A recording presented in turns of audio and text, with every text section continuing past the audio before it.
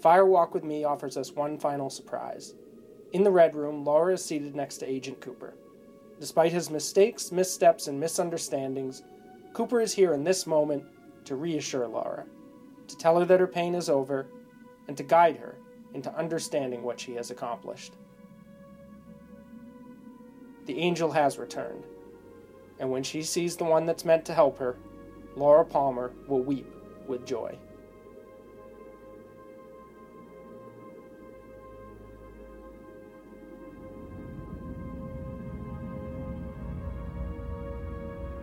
And that's another clip from She Would Die for Love, the chapter 25 of Journey Through Twin Peaks that I sampled and discussed in the previous archive episode. Welcome to Lost in Twin Peaks. This is one of several episodes I'll be sharing on Thursday and Friday to read pieces or play clips from podcasts and video essays that I've done in the past on Fire Walk with Me. I was trying to upload this in 2 bigger episodes, and the podcast platform wouldn't let me do it, because I've used up all my extra room in this past couple weeks with Fire Walk With Me podcast that ran longer than usual. So that's why we're getting these in smaller doses, which might be better anyways, since these are all sort of an eclectic collection of pieces that maybe are better in smaller chunks. So you can listen to it that way. As the video series came to its conclusion early in 2015, I published a visual accompaniment where I put up screenshots of all the parts of the video that were like manipulations of the underlying footage. So whether there was titles imposed on there or it was several clips playing on or around each other.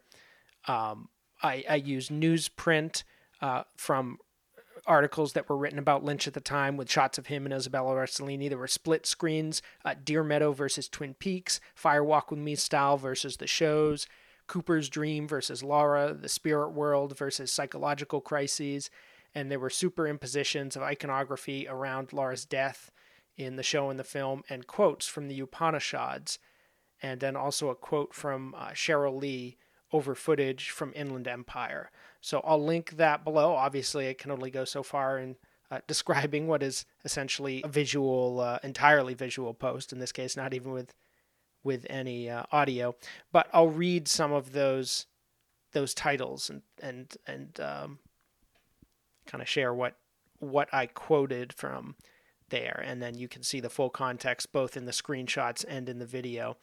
So for one thing, for the Upanishads, the passages I quoted from in there, this was something that I started reading around the time the great Hindu spiritual texts from millennia ago that were very influential for Lynch in his study of transcendental meditation, and actually ended up being cited a couple years later when he has some stuff in The Return that I won't get into that much. I don't want to spoil it yet, but the Upanishads do actually come into play there through one of the characters. So here are some of the areas where I did that. First, Laura walking into the roadhouse. First, the log lady comes and puts her hand on her cheek and tells her, says the whole quote about once this fire is started. And at that point, I put titles on the screen saying, "Forgetting our divine origin, we become ensnared in the world of change and bewail our helplessness. But when we see the Lord of love in all his glory, adored by all, we go beyond sorrow." I won't try to pronounce which of the Upanishads these quotes are from. I'll probably mess it up, but all from different Upanishads there. When Laura walks into the roadhouse, I have the titles, "Where one sees separateness, hears separateness, knows separateness, that is the finite. The infinite is beyond death, but the finite cannot escape death."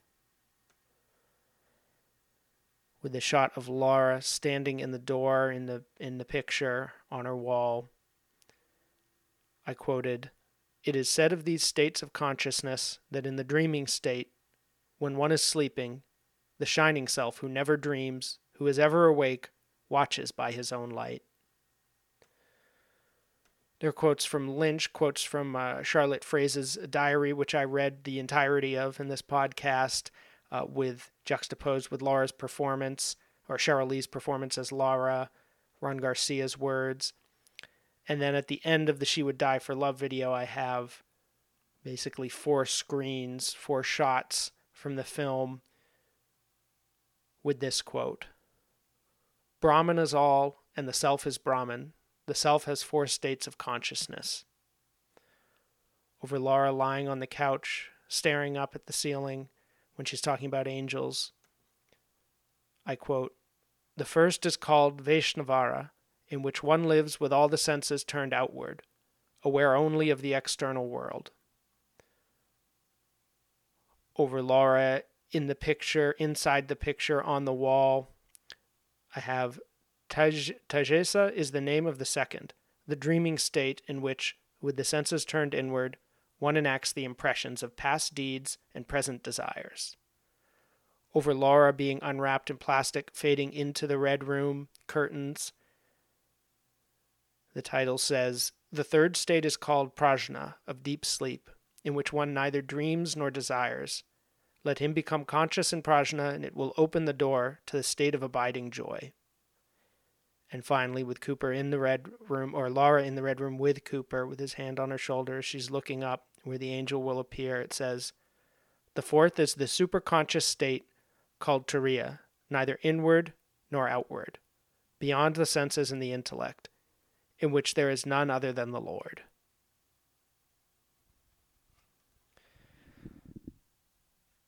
So this is all from the Mandukya Upanishad, all that passage. I will note for years, actually still, because I can't fix videos, certainly not on YouTube, and it would be complicated on Vimeo, I had like an A instead of, or have an A instead of a U, so I fixed it in the screenshot. Can't fix it in the video. Embarrassing, because it's such a crucial moment in the video, but it is what it is. I also had superimpositions of the Log Lady introductions on the TV that the Inland Empire character is watching, the girl from the end of that film. More juxtapositions. The journey through Twin Peaks will always be my kind of most, how would I put it? It's not exactly the most succinct. I mean, it's like a 6-hour series or something, but the most idealized kind of form of how I would want to express my thoughts on Twin Peaks. Even though I love doing these podcasts, I love writing essays, doing it in an audio-visual format, doing it in that moment where the passion was at its height for this work.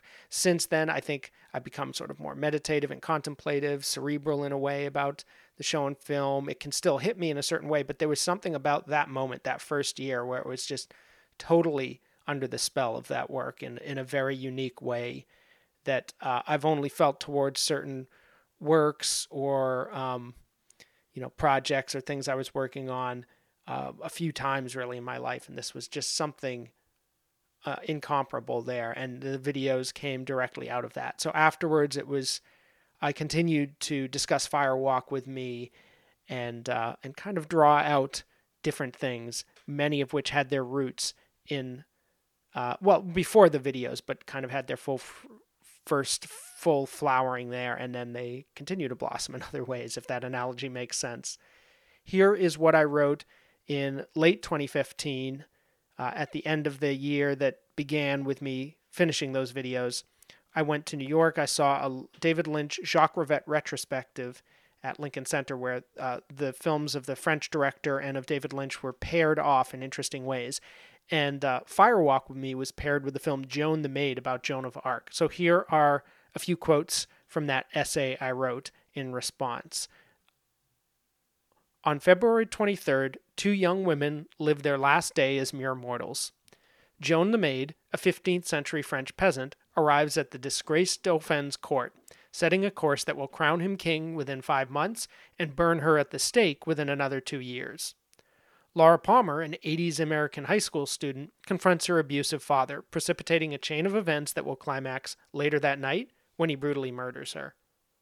These worldly, sordid details are amplified by a larger spiritual struggle, in which the women's lives and deaths are enmeshed. Laura rejects the evil spirit that shares her father's body and wants to inhabit hers, by accepting a mysterious green ring bonding her to a rival spirit, ensuring salvation alongside death. Likewise, Joan becomes a war hero by listening to supernatural voices, and she overcomes her brutal imprisonment by proclaiming her divine mission, paving the way for her execution as a heretic. Jacques Rivette's Joan the Maid Part 1, The Battles, and Part 2, The Prisons, 1994, and David Lynch's Twin Peaks Fire Walk with Me, 1992, take opposite approaches to these two heroines. Joan observes the saint's behavior without accessing her visions. Never once do we hear those famous voices, while Fire Walk with Me immerses us completely in Laura's consciousness, exposing her hallucinations and weird encounters with a ferocious vigor, convincing us they are absolutely true. Both films take faith as their subject. Perhaps because of their filmmakers, they address and fulfill that subject in very different ways. On screen, both Joan and Laura move amongst their peers while keeping their own silent counsel. But it's safe to say Joan's support system is stronger than Laura's. Even in her first prison, the young warrior is briefly protected by her captor's wife and aunt, and the second prison at least includes a priest or two who will comfort her as her death approaches. Laura pushes her friends away to protect them, and consequently, her suffering is entirely lonely. In the end, though, both characters will die alone, panicked and terrified, martyrs who desperately do not want to be martyrs, clinging frantically to the hope that there is something beyond the castle wall or outside the train car door. Joan, consumed by flames, peers through the billowing smoke to see a crucifix held aloft at her request. Laura, spitting up blood, places an emerald ornament on her finger. In both cases, the object represents a promise of spiritual deliverance, but not a guarantee. The two have arrived at this terminal station by making a particular stand. Laura telling her father to stay away and pushing herself to accept the truth of her situation, and Joan asserting her own visionary stature and labeling her own accusers as the true blasphemers. Both confrontations triggered by the immediately preceding scenes of sexual assault. The characters are convinced that they cannot survive through denial, deeming death preferable to saying nothing, though it's important to remember that the killers, not the victims, have chosen death as their consequence. And I end the essay by saying perhaps the greatest difference between these two films of faith is that the faith of Joan of Arc exceeds that of Jacques Rivette, while the faith of David Lynch exceeds that of Laura Palmer. In 2016, I was a guest on the Twin Peaks Unwrapped podcast. I was a guest many times over the past 5 years, but this occasion was to discuss Fire Walk with Me the first time that Brian watched it, along with Ben, who was guiding him through the series.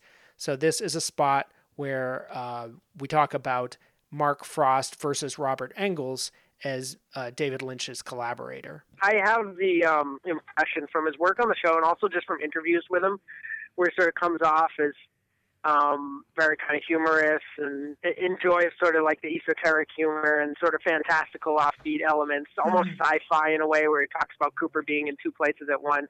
I feel his presence a lot in Deer Meadow. I think it's got exactly the kind of razor, deadpan humor that him and Lynch shared and that Frost didn't quite. I think Frost plus Lynch to me comes off as more quirky and kind of almost a little like parody, a little like farce.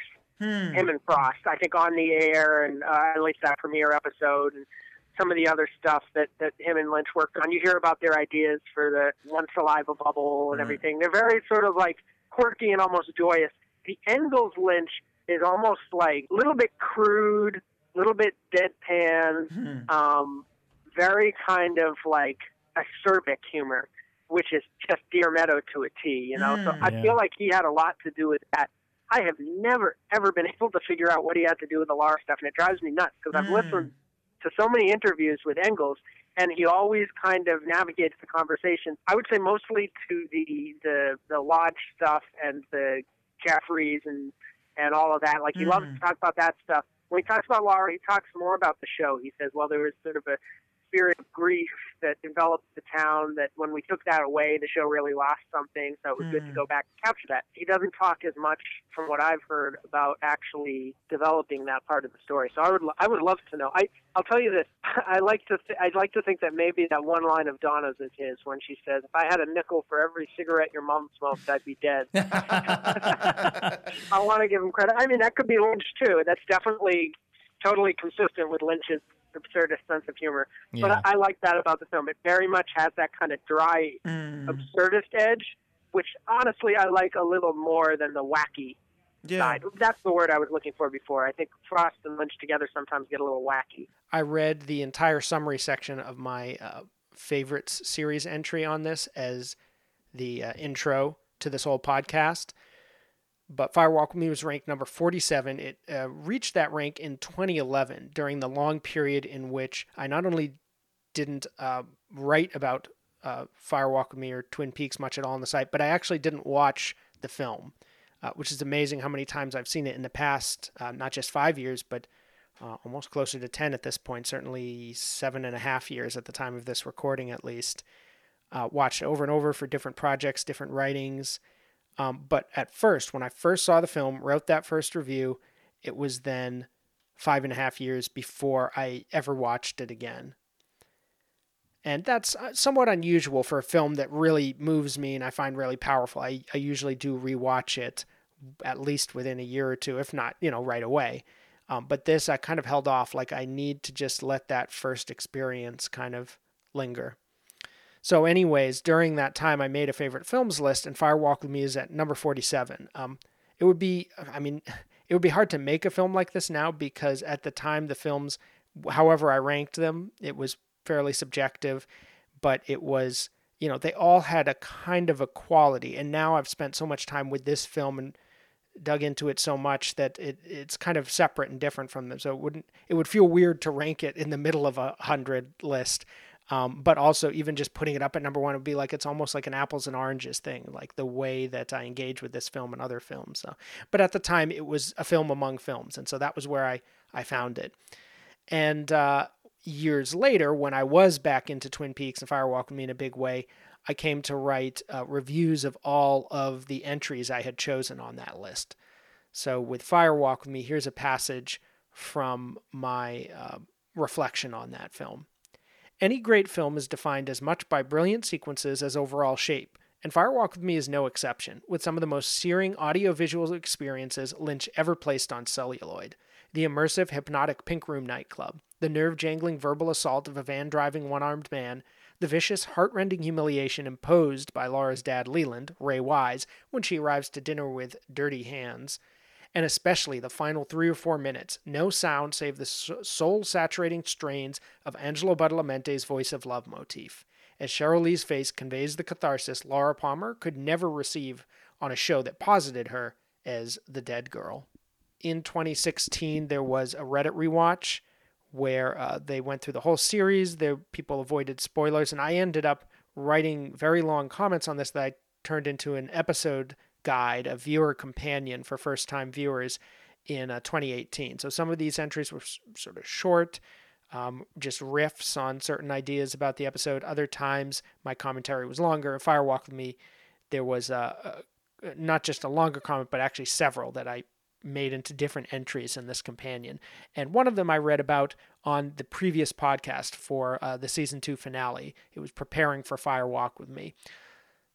So I read that one, and then now I will read my response to Fire Walk With Me with first-time viewers in mind. There are essentially 2 different groups of Fire Walk With Me viewers. Actually, there are many more than 2, but we'll stick with 2 for the sake of simplicity. In the first group are those who tune in hoping for something like the show, who after spending week after week, 30 episodes in total, with the diverse, charming array of townsfolk like Pete, Audrey, Lucy, Catherine, Ben, Truman, Andy, Ed, Nadine, and so on, naturally expect to check in with our pals, and are deeply disappointed when we don't. And only about 5 to 10 minutes of Cooper, the man who carried Twin Peaks on his back? This must be some elaborate joke. The real Twin Peaks, the movie, must be hiding behind this one, like Bob behind the dresser, ready to pop out and laugh at us for believing in the reality of a 2.5-hour horror film about incest, starring a character who was dead the whole time on the series, and whose entire story, including her climactic bloody death, we already know. Not to mention the bizarre half-hour prologue starring Harry Dean Stanton and David Bowie, replacing Cooper with the guy from 24 and the guy who sang Wicked Game.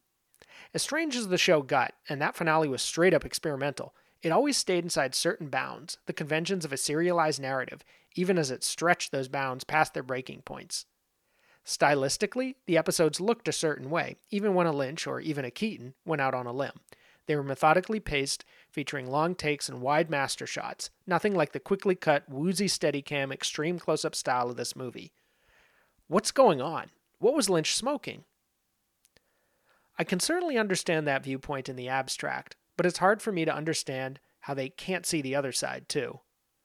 The second group, to which I belong, feels like it has tapped into a hidden, crucial frequency. Somehow we knew this world existed all along, also behind every good or bad episode on the show, and especially behind the placid, ominous pilot. Watching this film for the first time, we aren't going in a new direction, we're ripping the facade away and staring at what lay beneath the whole time. The disorientation that anyone will feel coming to this film from the show, as we amble along with a series of strangers, aside from Lynch himself, somehow feels right to us, like a dream that has just gotten more intense and accordingly more real. And when the theme music kicks in over that comforting mountain vista, and then Laura herself walks towards us on the sidewalk, the paradox increases. We've never been closer to home, yet we've never felt further away. Everything is different, even Donna. But this tells us not that the film has departed from a gold standard, but that before we were hearing echoes, and now we've reached the source. Like a visionary or an acid head, walking around their own neighborhood and marveling at the familiar with new eyes, there is a feeling of lost illusions. Fire Walk with Me gives me the same feeling as the final 45 minutes of Mulholland Drive. Not déjà vu exactly, but as Major Briggs put it, a reunion with the deepest wellspring of our being. And then in another piece in that companion, in that Reddit rewatch, I wrote about the ending of Fire Walk with Me. And this was in response, I think this is a part of the piece. I don't know that it's the whole thing, but it might be because some of these were kind of short. In response to a great comment by Baal Haman, who wrote, in part, "If the only glimmer of hope is in the afterlife, it makes it all the more horrible for me. When I saw Laura smiling at the end, I was just crying, and not from relief at finally seeing her freed, as others have put it, but because when years of abuse and trauma culminate in death, that's it. There's nothing afterwards except the dissonant serenity of a dead girl's face that seems to be asleep." To be clear, I'm not saying that movies have to follow my metaphysics views. What I'm saying is how, far from providing any kind of comfort, this final scene just exacerbated in me the horror of everything that I'd just seen before, and I felt an overwhelming sadness which few works of fiction have ever aroused in me. So that was the comment that I was responding to. And I recommended my She Would Die for Love video, alluding to some of the content that sort of reaches toward this sense of what this ending could mean, other than just a sadness that Laura's only reward was in death. And I wrote, "I think on one level, Fire Walk with Me is a psychological portrait of abuse. That's the level I recognized right away, and it made a lot of the rest of the film feel extraneous to me. But on another level, the level that not only subverts but also fulfills the show, the film is also a spiritual allegory. This is the purpose of its narrative, and why it's not simply a series of painterly portraits, though it would still be great if it was.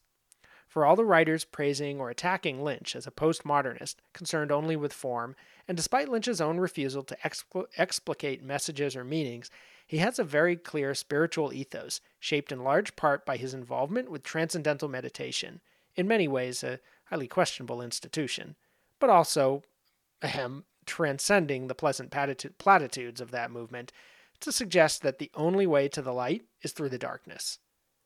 My advice for anyone who wants to get the ending, but doesn't buy the tenets of Hinduism, which is, I submit, essentially what Lynch is working with here, despite the Christian iconography of angels, is to put aside specific theological questions of afterlife or reincarnation or karma or whatever, and focus on the outcome as an allegory for life as it is lived, with the death and rebirth symbolic, involving the realization of fundamental truths and expansion of consciousness. Oftentimes, religions just end up being how universal experiences are packaged and sliced off from one another. Laura's pain is extremely real, but so, ultimately, is her relief. On a Twin Peaks Unwrapped podcast, I came on to talk about the Owl Cave Ring. They started doing sections where I would come on and talk about various themes. So here's a little bit of that discussion. So here it is, Lost in Twin Peaks.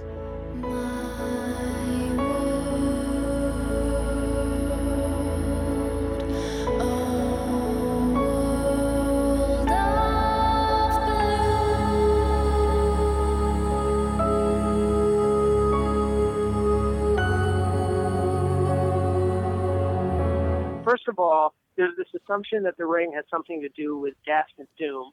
I guess you could say doom because, the people who wear it, or encounter it, something unfortunate usually happens to them.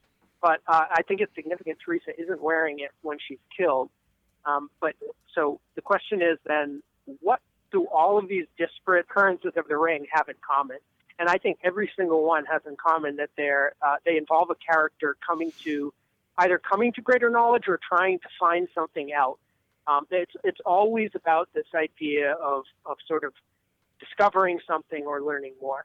So Chet Desmond is trying to solve the mystery, and he sees the ring, and he reaches for it, and we never see him touch it. Accordingly, he's out of the film. We never find out any more about him or what he discovered or anything like that.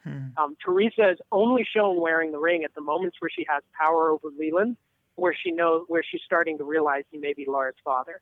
That happens in the motel parking lot, and it also happens in The Missing Pieces when she calls him to blackmail him. In fact, they have her quite prominently playing with the ring on her finger, so that it's visible and you notice that. So in both of those scenes, there's an indication that it has something to do with her power. And I'll also point out that people associate the left arm going numb with the ring, but in fact, we only see the arms being numb when the characters don't have a ring.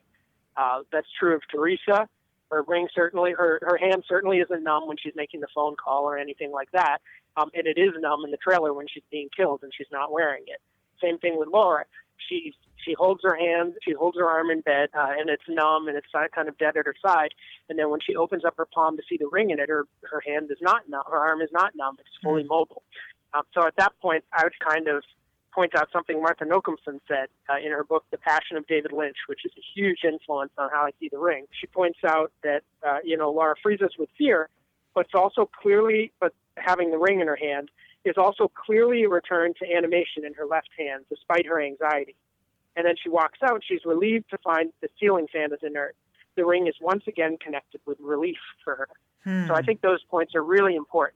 And it's also true throughout the film. You have that ambiguous moment, and I'm not totally sure what to make of it, where the little man says, with this ring, I be wed, and a lot of people interpret it as he's sort of allied with Bob. But throughout the entire film, he's clearly very much opposed to him. They're always kind of working at counter purposes. And I think a lot of people point out the little man and Mike, Philip Gerard, all these entities that are associated with the spirit Mike, because the little man is his arm and everything like that, they're all very connected to the ring. I think there's a case to be made that he's drawing Laura to him with this ring. And he's clearly a figure who's juxtaposed and opposed to Bob. Yeah. So, again, there you have a case of the ring being a good thing. It's leading someone, basically away from Bob. The thing that bothers me about the way that people frame it, in terms of it being a dangerous thing and all of that, is I don't think Laura is choosing suicide in the train car. She may die as a result of her choice, but her choice is to confront the truth and to refuse Bob. That's her choice. Now, if she dies as a result of that, okay, but I think people mix cause and effect. They think, okay, she refuses Bob because she wants to die, or Bob kills her because she wants to die. And I don't think that's the case at all. I think what happens is she is accepting this unknown quantity, this ring, this sort of knowledge, not just of Leland and Bob, her refusal to kind of cover up the truth about that, but also a connection to this larger spiritual reality. And I think, we talk about the lodge as a physical place that the ring takes you to, but I think it's important to keep in mind its more metaphorical meaning, which is a higher state of consciousness.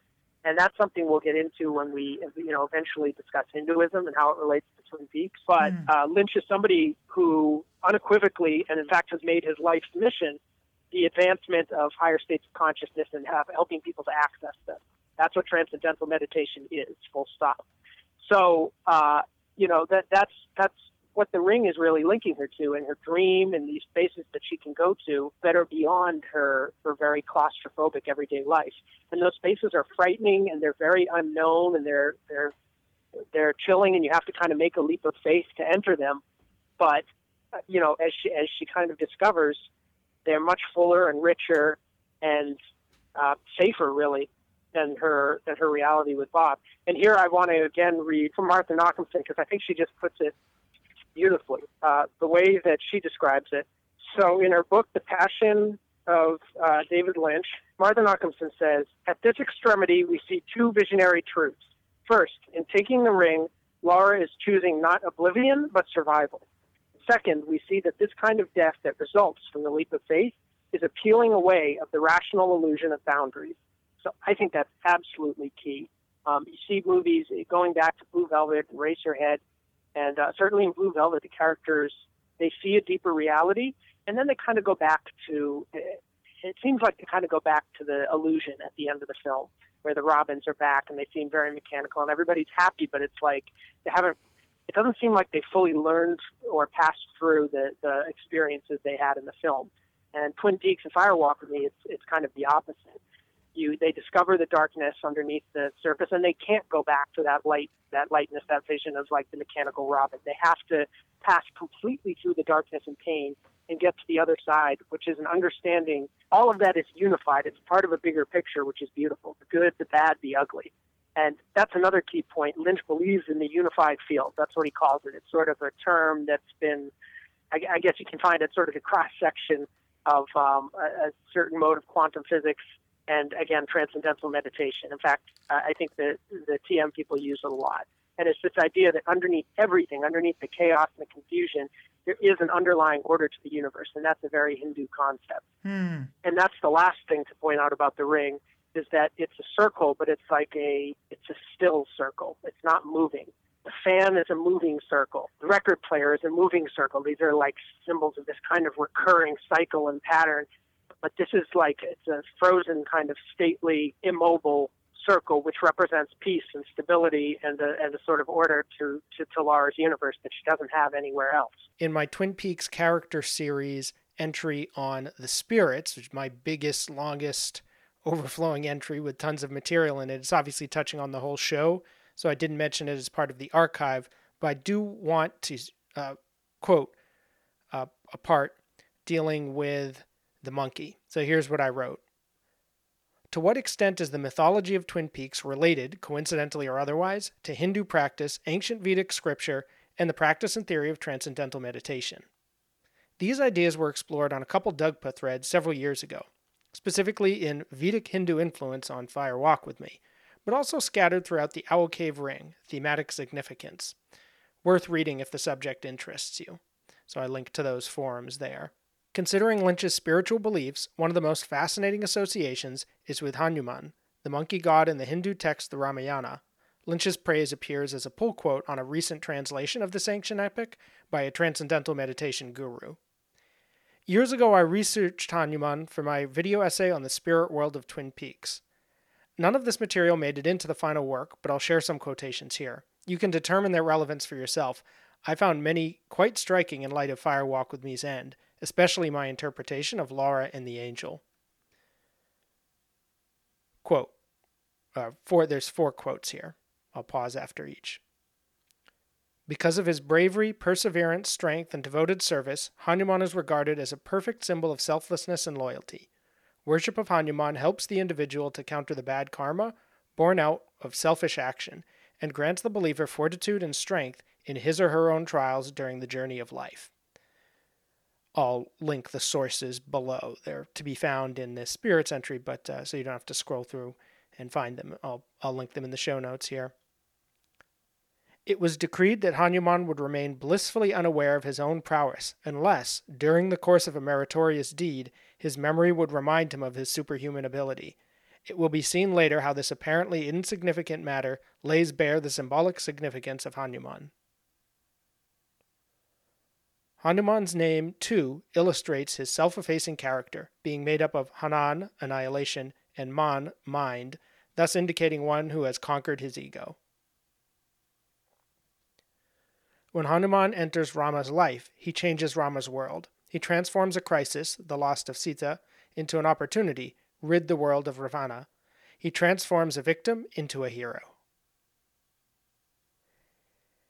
And then I add to these quotes by saying, at one point Hanuman shows his devotion to the central figures by tearing open his chest to reveal his beating heart with the 2 lovers inside. Hence the illustration below, which I unfortunately haven't been able to trace to its original artist. It was posted without attribution where I found it. I like to think that the red room in which we see Cooper and Laura come together is in some sense an expression of the same idea, the beating heart of Twin Peaks, so to speak. And the image is of a blue monkey with a red area where the heart would be, in which a man and a woman, or a god and a woman, are touching hands. So you think of that in the end, where the blue monkey whispers, and we're led into the red room with Cooper and Laura together there.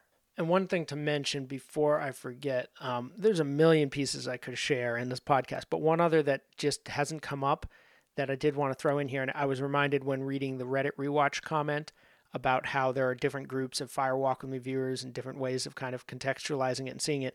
There's a great piece called The 4 Placements of Fire Walk With Me. I want to throw that into the mix as well as we're winding down the podcast, and make sure that gets a shout out. That's it for today's episode. I will be continuing this either tonight or tomorrow. And as always, please rate, review, and subscribe on Apple Podcasts. You can become a patron on patreon.com/lostinthemovies.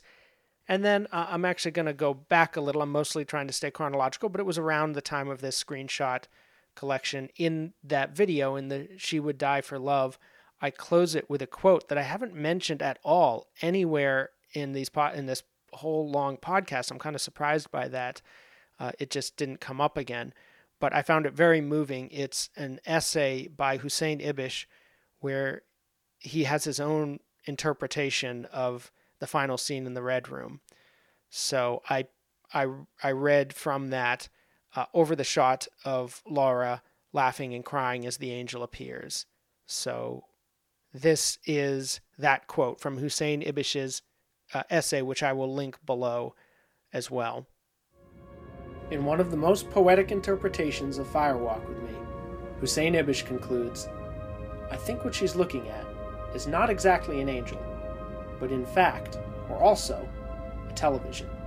And what she's watching is Twin Peaks, crying at her own tragedy and the grief of her friends and family, laughing at the absurdities and the eccentricities of her friends and neighbors, probably validated by the impact that her murder had on her community. The incoherent television snow of the opening credits is now filled up with her presence. The redemption here may not only be for Laura Palmer, but also for Twin Peaks."